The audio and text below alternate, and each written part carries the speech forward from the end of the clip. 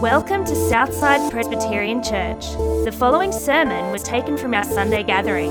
If you'd like to find out more, or if we can help you on your journey in faith, head to our website, www.southsidepc.org, or visit us any Sunday morning at 9 a.m.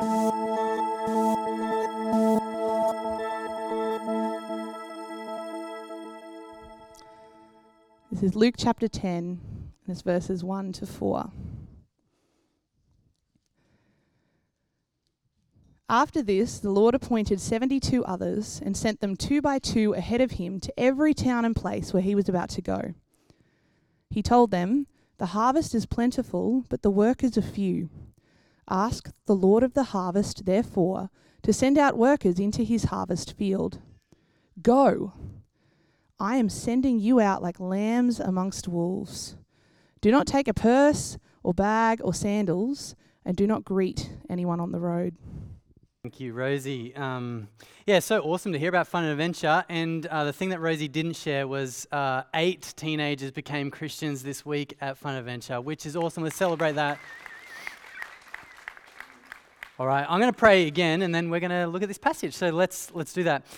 Heavenly Father, we do pray now that as we come before your word, we pray that you would speak to us, and Lord, that you would give us hearts to hear and understand. We pray, Lord, that you would shape us and change us now. And God, the things that have been consuming us, the things that we've been carrying in our weeks, we pray that right now we would be able to come before you and hear your word and be transformed and changed because of that. So be among us now, we pray, in Jesus' name. Amen. What do people say to you when you tell them what you do for work or what you do during the week? What do people say? Because for me, the most common response when I tell people that I work for a church is this: why do you do that? It's the most common response. We get this all the time. In fact, I've been doing this now for full time and 14 years, and the consistency in that has always been there, and we got to be prepared at any point for this. In fact, a few weeks ago was kind of one of the moments we weren't really prepared for. We had just had our second child. We were in hospital. Elizabeth was recovering from surgery. The nurses were coming in. It was a full-on experience. And then, the nurses get into a bit of chit-chat, as you do. And they said to Elizabeth, my wife, "Oh, what does your husband do for work?" And she said, "He's a pastor, works for a church." And she said, "Why does he do that?" At any time, any place, we have to be prepared that someone is going to ask that question of us. Now, I'm actually not complaining about this. I quite like the fact that we get an opportunity to get to faith quickly. Often, it's nice. Sometimes it is a little bit too quickly, but it's nice to speak about Jesus. It's also nice to ask people what they think about Jesus or their church experience. But one thing in the middle of this I find interesting is that I think increasingly so, more people are asking the question when it comes to doing anything for church: why would you do that? Whether it's working for a church or serving at a church or simply attending church like we are this morning, growingly there's this sense that people are wondering, why is it that you actually do what you do? And so this morning, what we want to do is we want to just think about this for a moment, because we got to know the answer to that question. We have to have an answer to that question. And this morning, as we open up God's Word, in chapter 10 of Luke, what we see is Jesus gives us an answer to this question. Okay, and what we're going to find is we're going to find one big sentence. Okay, so kids, if you've got worksheets there, or if you're someone that likes structure, we're going to have one big sentence with 3 parts in it. Okay, so there's your 3 points. But we're going to ask this question: why do we do what we do? And we open it up in Luke chapter 10. We pick it up in verse 1. We're going to see the first part of this sentence. It's because God calls us to. So let's have a look. You notice this from verse 1. It says this: "After this, the Lord appointed 72 others and sent them 2 by 2 ahead of him to every town and place where he was about to go. He told them, 'The harvest is plentiful, but the workers are few. Ask the Lord of the harvest, therefore, to send out workers into his harvest field.'" So why do we do what we do? Why would we gather in a church? Why would we speak about Jesus or serve Jesus? Well, the first thing that we see here is because God calls us to. Right? You get the sense here from verse 1 and 2, you get the sense here that this is all God's idea. Right? Like, it begins with God. He is the one who appoints. He's the one who sends. He says, "Pray to the Lord of the harvest for workers." It's his workers. It's his harvest. Whatever the harvest is, whatever the work is, it begins with God. Right? You notice that there. God is the one who begins with this. It's his idea. This is not our idea. This is God's idea. This is not the 72's idea or the 12's idea. This begins with God. So whatever the work is, it begins with God. So what is the work? Well, the work's got something to do with the harvest. Now, if you have your Bibles there, and we'll kind of flesh this out as we go forward, but you do see this from verse 4 to 20. The work is to go and speak about Jesus, and if people accept that, to stay with them to help them understand that. Right? That's kind of the summary of what happens from verse 4 to 20. And so you could say it like this: the work, God's work in the world, is to tell people about Jesus and to help them grow in their understanding of Jesus. This is consistent with the whole New Testament, that the work of the church is to make and grow disciples. Right? That's basically the summary of what happens from verse 4 to 20. And that's what we're on about as a church. You know, if you've been here at Southside for a little while, we've talked about how our vision is to reach 1% of our community. But whenever we speak about that, we attach the line, we are here to make and grow disciples. That's what we're on about as a church. We exist to make disciples, to tell people about Jesus, and to grow disciples, to help them grasp what that is. And we do that because this is Jesus' idea. Right? This is God's idea. It begins with God. It's God's work and God's harvest, and it starts with God. Okay, so we've got to start there. We've got to recognize that because if, you know, particularly if at Southside you've been here for a little while and you think, man, they really do bang on about making and growing disciples. And at different seasons, you know, you might feel different things, right? Like some of us might feel like, oh, they're talking about mission too much, or they're talking about growth groups and growing too much. Just want to point this out. When it comes to making and growing disciples, this is not our idea. It's not like we came up with this idea that this is what the church should do. This starts with Jesus. This is God's idea, God's work. He appoints people to do this. This starts with God, God's idea. Now, when we're thinking about why would we do what we do, right? When we think about why would we serve Jesus, why would we speak about Jesus, the fact that it begins with God should actually be enough. Right? Like it actually should be enough. If we believe that there is a God, you know, like if you believe there's an all-knowing, all-powerful God who made you and created everything, the fact that he says to do something, that should actually be enough. Like logically, that is enough. I mean, you think about it in a day-to-day sense. If someone you respect and trust in your life asks you to do something, we often actually do that. You know, I think we get how this plays out in relationships day to day. But let's think about this with God, right? Like if God was to rock up this morning, and there is a sense that God is among us, but if we were to sense God's glory this morning, right? Like, I don't know, use your imagination here. Let's picture this. If God rocked up here this morning, you know, the God who made everything, right? The God who made the world in a word, the God who made the vastness of the stars, the God that made the depths of the sea, the creatures big and small, the God who raised Christ from the dead, the God who, if you've noticed this in the Bible, when people sense God's glory, do you know what happens? They fall face down on their face, right? They fall flat on the ground. If this God rocked up this morning and you sensed his glory, what would you do? Like, I think we'd probably fall face down on the ground.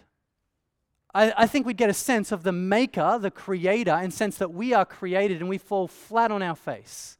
We'd be humbled by that. But do you know what else we would do if we saw God this morning? We'd listen to him. We'd do what he says. It makes sense. If there's a creator, creation listens to that creator. Now do you see what's confronting here in this passage? This is what God says. You know, like here at Southside, we say the Bible is God's word. We believe that in our heart, that this is God speaking to us. Yet sometimes when we say God says stuff or when the Bible says it, we just let it slide past us. But we have to recognize if God is calling us to do something, that is actually enough. And here in this passage, he is calling his disciples to go and make and grow disciples. And for them, it's enough.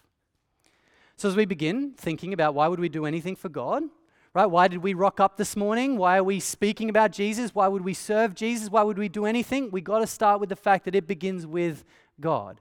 God calls us to this. But as we keep going, what we see is this is not the only reason why we would do anything. Right? Yes, it begins with God, and yes, that would be enough. But as we keep reading, what we see is that actually, or as we keep exploring this, we see there's more to it. And there's more to it when we begin to explore this idea of the harvest field. Okay, so in that verse there, it says the harvest is plentiful. Right? Now, this is interesting, I think, when you think about it. So what Jesus is saying here is essentially the world is the harvest. He's using a metaphor, an image, saying the world is the harvest, and when we tell people about Jesus and they come to faith, that's an abundant harvest. So he's describing the world as an abundant harvest. It's plentiful. Now, the reason I think this is interesting is because I'm not sure if that's how we think about our world. So think about the communities where you exist. Think about your workplace, your neighborhood. Think about anywhere, like in your life, where there are people who don't yet know Jesus. Okay, have you got that picture in your head? Is it your school? Is it the team you play sport in? You know, who is it in your life that doesn't know Jesus? Maybe it's your family or your friends. Okay, now we got those people in our mind. How would we describe how likely they are to come to faith? Do you know what I mean? Like, would we describe it as an abundant harvest, or would we describe it as like a barren wasteland? Right? Like, I mean, think about it. If barren wasteland is 1 and abundant harvest is 10, where are your communities? How do you think about them? See, for me, I think I'm a 3. Right? Like, I think of my street not as an abundant harvest. I think about that as almost drawing water out of a rock. Like, that's how it feels to me. I think we think about our communities and the places we exist sometimes as barren. Now, why do we think like that? Is it because of the media? You know, the media, like anti-Christian narrative that's out there? I think maybe. You know, maybe it's that we're believing Satan's lie. I think that's a part of it. I think some of us have bad experiences sometimes. And so when you put all that together, we think of the communities that we exist, we think about them as barren. But what would change if we actually viewed the places around us as an abundant harvest? Right? Like, what if you went to work tomorrow thinking about the places you go to, the people you see, as prime opportunity to see Jesus? What if we saw our street like that, our teams that we play in like that, the schools that we go to like that?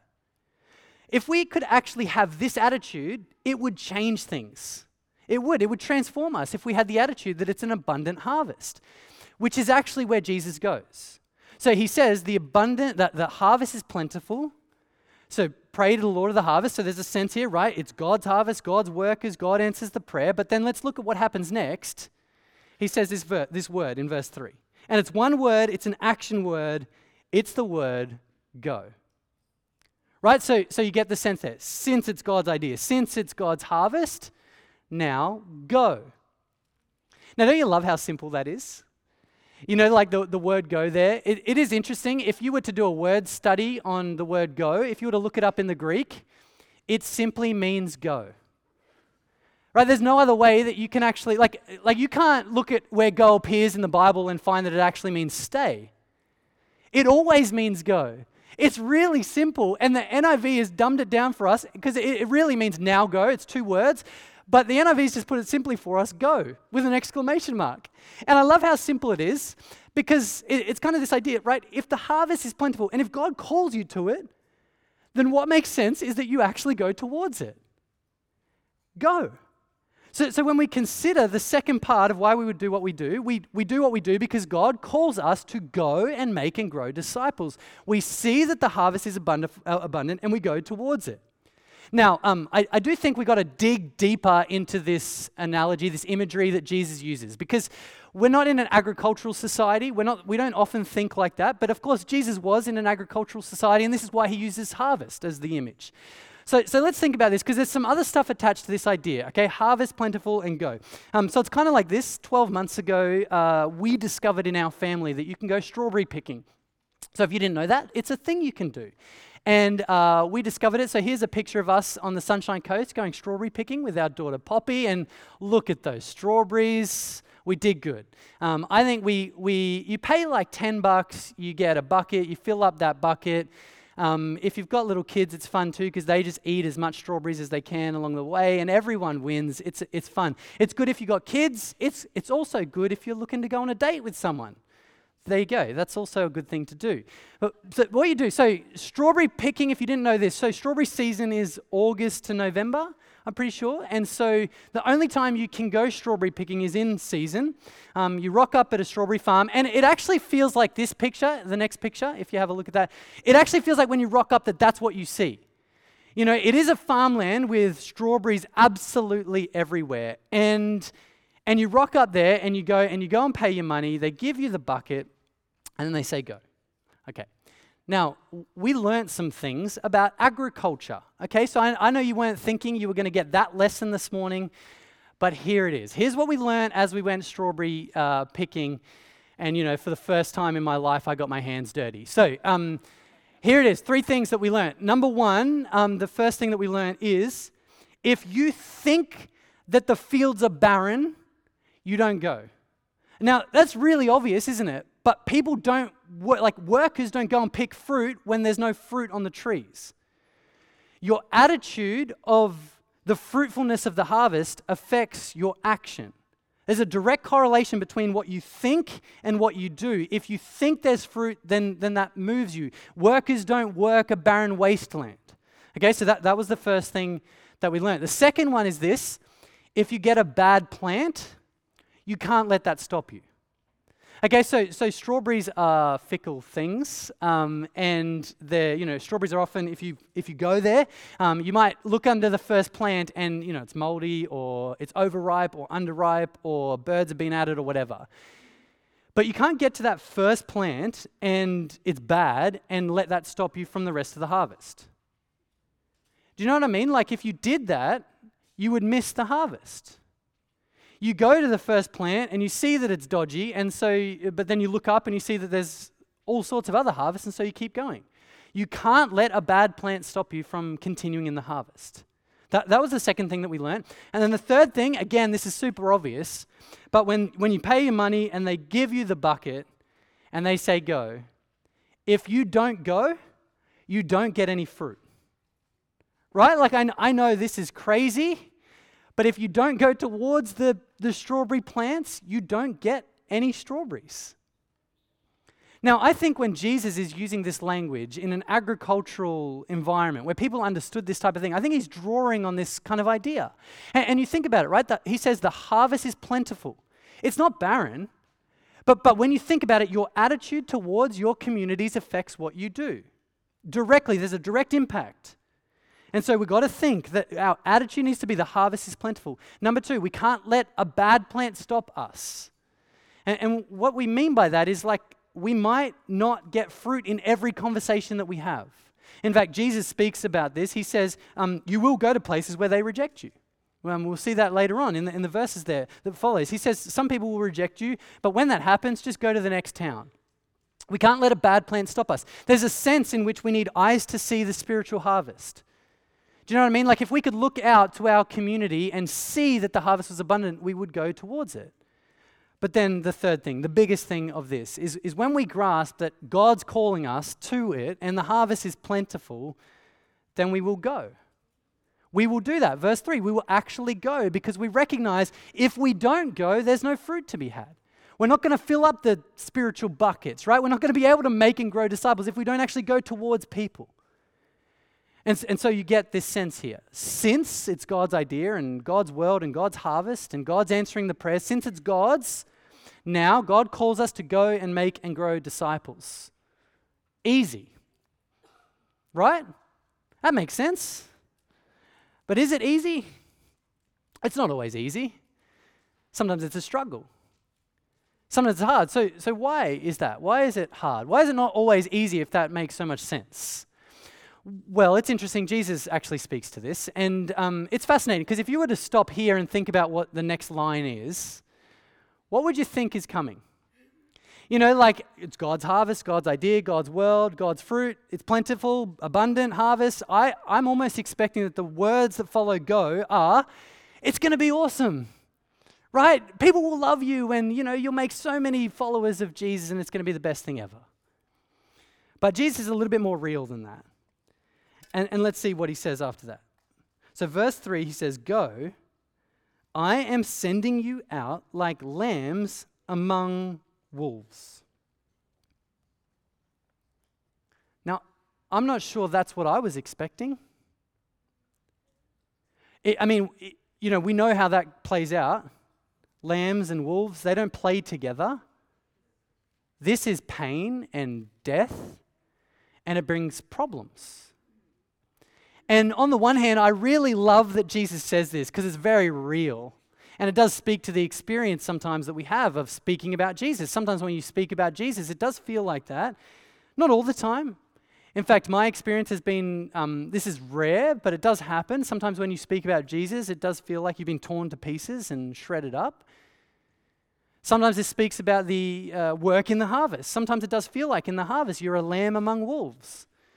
I mean, many of us sitting here this morning, our deepest scars have come from serving in the harvest.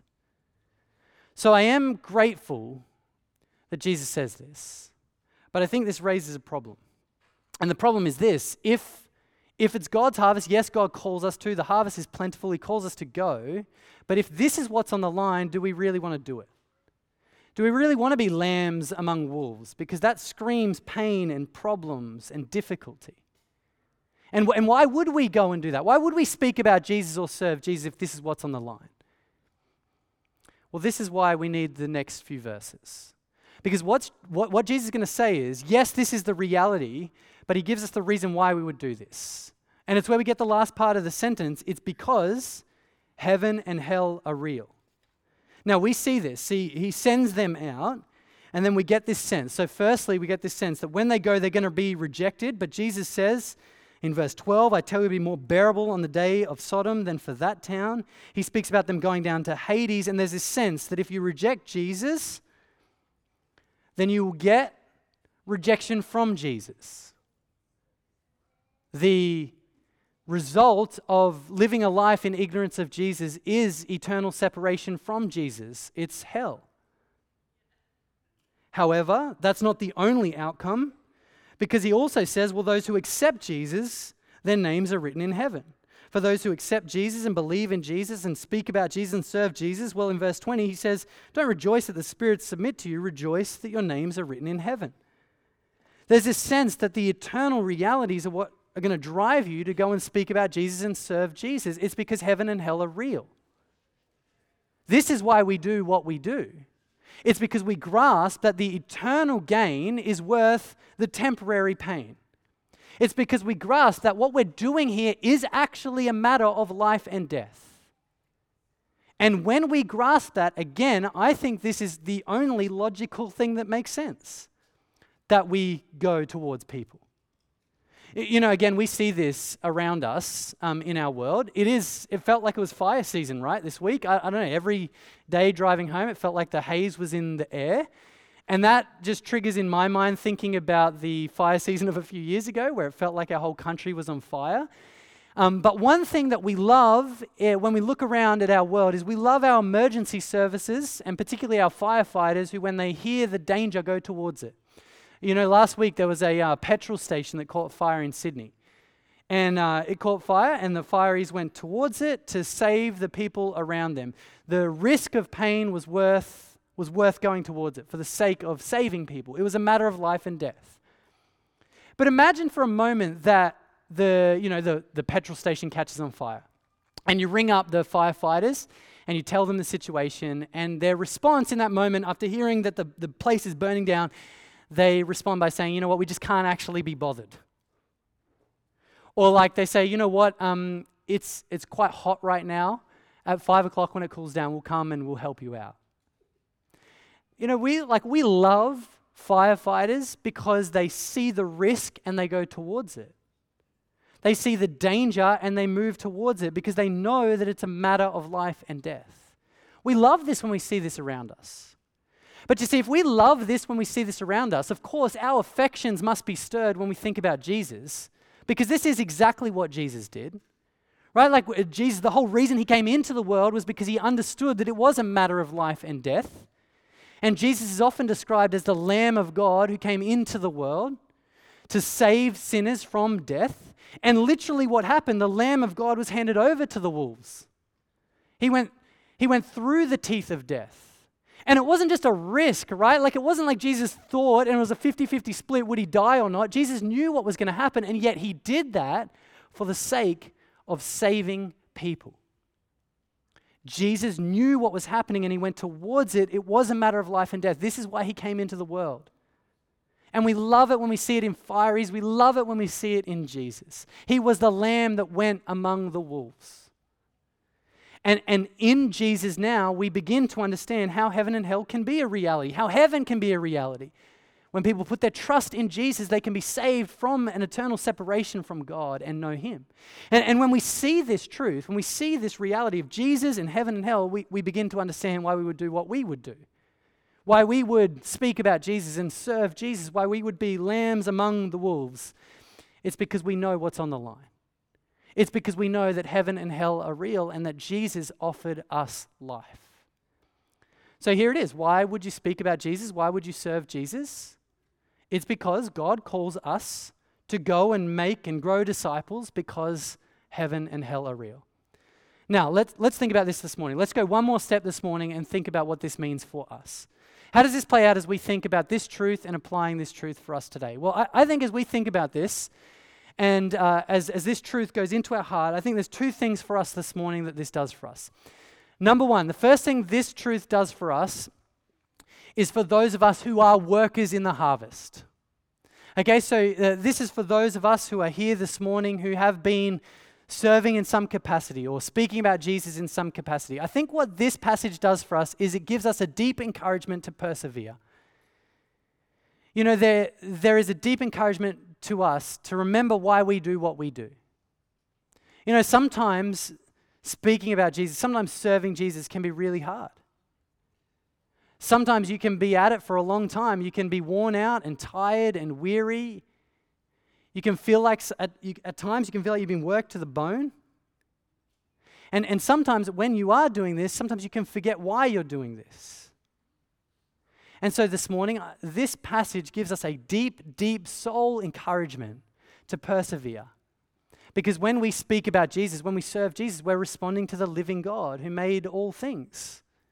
We are going and making and growing disciples because heaven and hell are real. These are the things that drive us. And so this morning, we must feel this. And we want to encourage you in the middle of this. If you are a worker among the harvest, remember why you do what you do. You know, if you are serving here at Southside, you are not doing me a favor. You are not doing anyone a favor. You are serving the living God because heaven and hell are real. Let this stir you and encourage you and give you a perseverance to keep going. That's the first thing. The second thing, though, is an encouragement to those of us who maybe aren't yet workers of the harvest. Now, I know that among us, I know that there are lots of people who don't serve here at church or aren't speaking about Jesus. Now, this morning, it might be because you're new. It might be because, like Sue was speaking before, there's a season of your life that you're not in. It might be because of us, right? Sometimes our organization is just not good enough. And I want to own that this morning as well, to recognize that sometimes people want to serve and they don't know who to talk to, or they talk to me and I don't get back to them or whatever. So I want to own that as well. But this morning, it's not actually about finger pointing or trying to figure out, you know, what's the excuse or whatever. I actually think that when we grasp this sentence, what this passage does for us is it just gives us an opportunity. It just gives us a chance to either start or start again.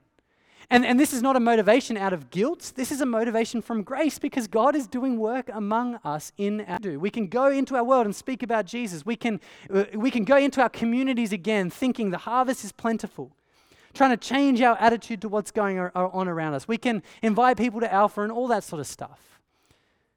But this morning, what we really want to focus on is actually the serving aspect of it.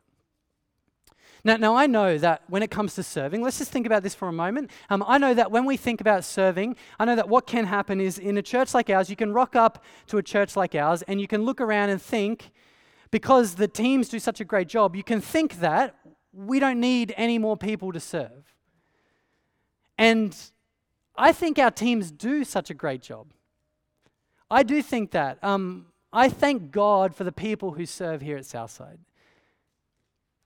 But on behalf of every single team at church, and we have 30 of our teams, the harvest is plenty, but the workers are few. And if you had a team leader next to you, they said yes and amen to that truth. The reality is there's actually not one single team at church that couldn't do with more people. And some of them could have done with like 20 people yesterday. That's just true of what happens. You know, we as a church, like we get to this point where we keep growing and then all of a sudden the harvest becomes more plentiful. Right? Like, have you seen the kids running around at church? It's just more people come and then there's more stuff to do. There's all that sort of stuff. And so I want to give you that deep encouragement. If you're sitting there thinking this church has it all under and there's no place for me, there is a place for you. And what we need to do is we just need to have a conversation around that. So if this morning, if you're looking at this and you're thinking, you know what, maybe there's an opportunity here, what we wanted to do is we just wanted to give you an opportunity to initiate a conversation with that. So on the QR code, on the service sheet, there is a QR code to let us know. It's that middle one, the 3 boxes down the bottom. There's a middle one there. That's going to take you to a Google form that's basically going to say, hey, I just want to have a conversation. Right? You're not signing up for anything this morning. It's just initiating a conversation around doing that. But what we're going to do right now as we wrap this up, what we're going to do is we're going to give you an opportunity, if you want to do that, to do that. So we're going to do what we normally do, right? I'm going to pray in a moment and we're going to sing. But before we pray, we're going to have this moment as a church where we're just going to take a minute. Okay, and if you're here this morning and if you're a worker of the harvest and you think, you know, I'm at my capacity, all that sort of stuff, or the season, whatever, then this minute, I'm going to ask, would you take that minute to pray?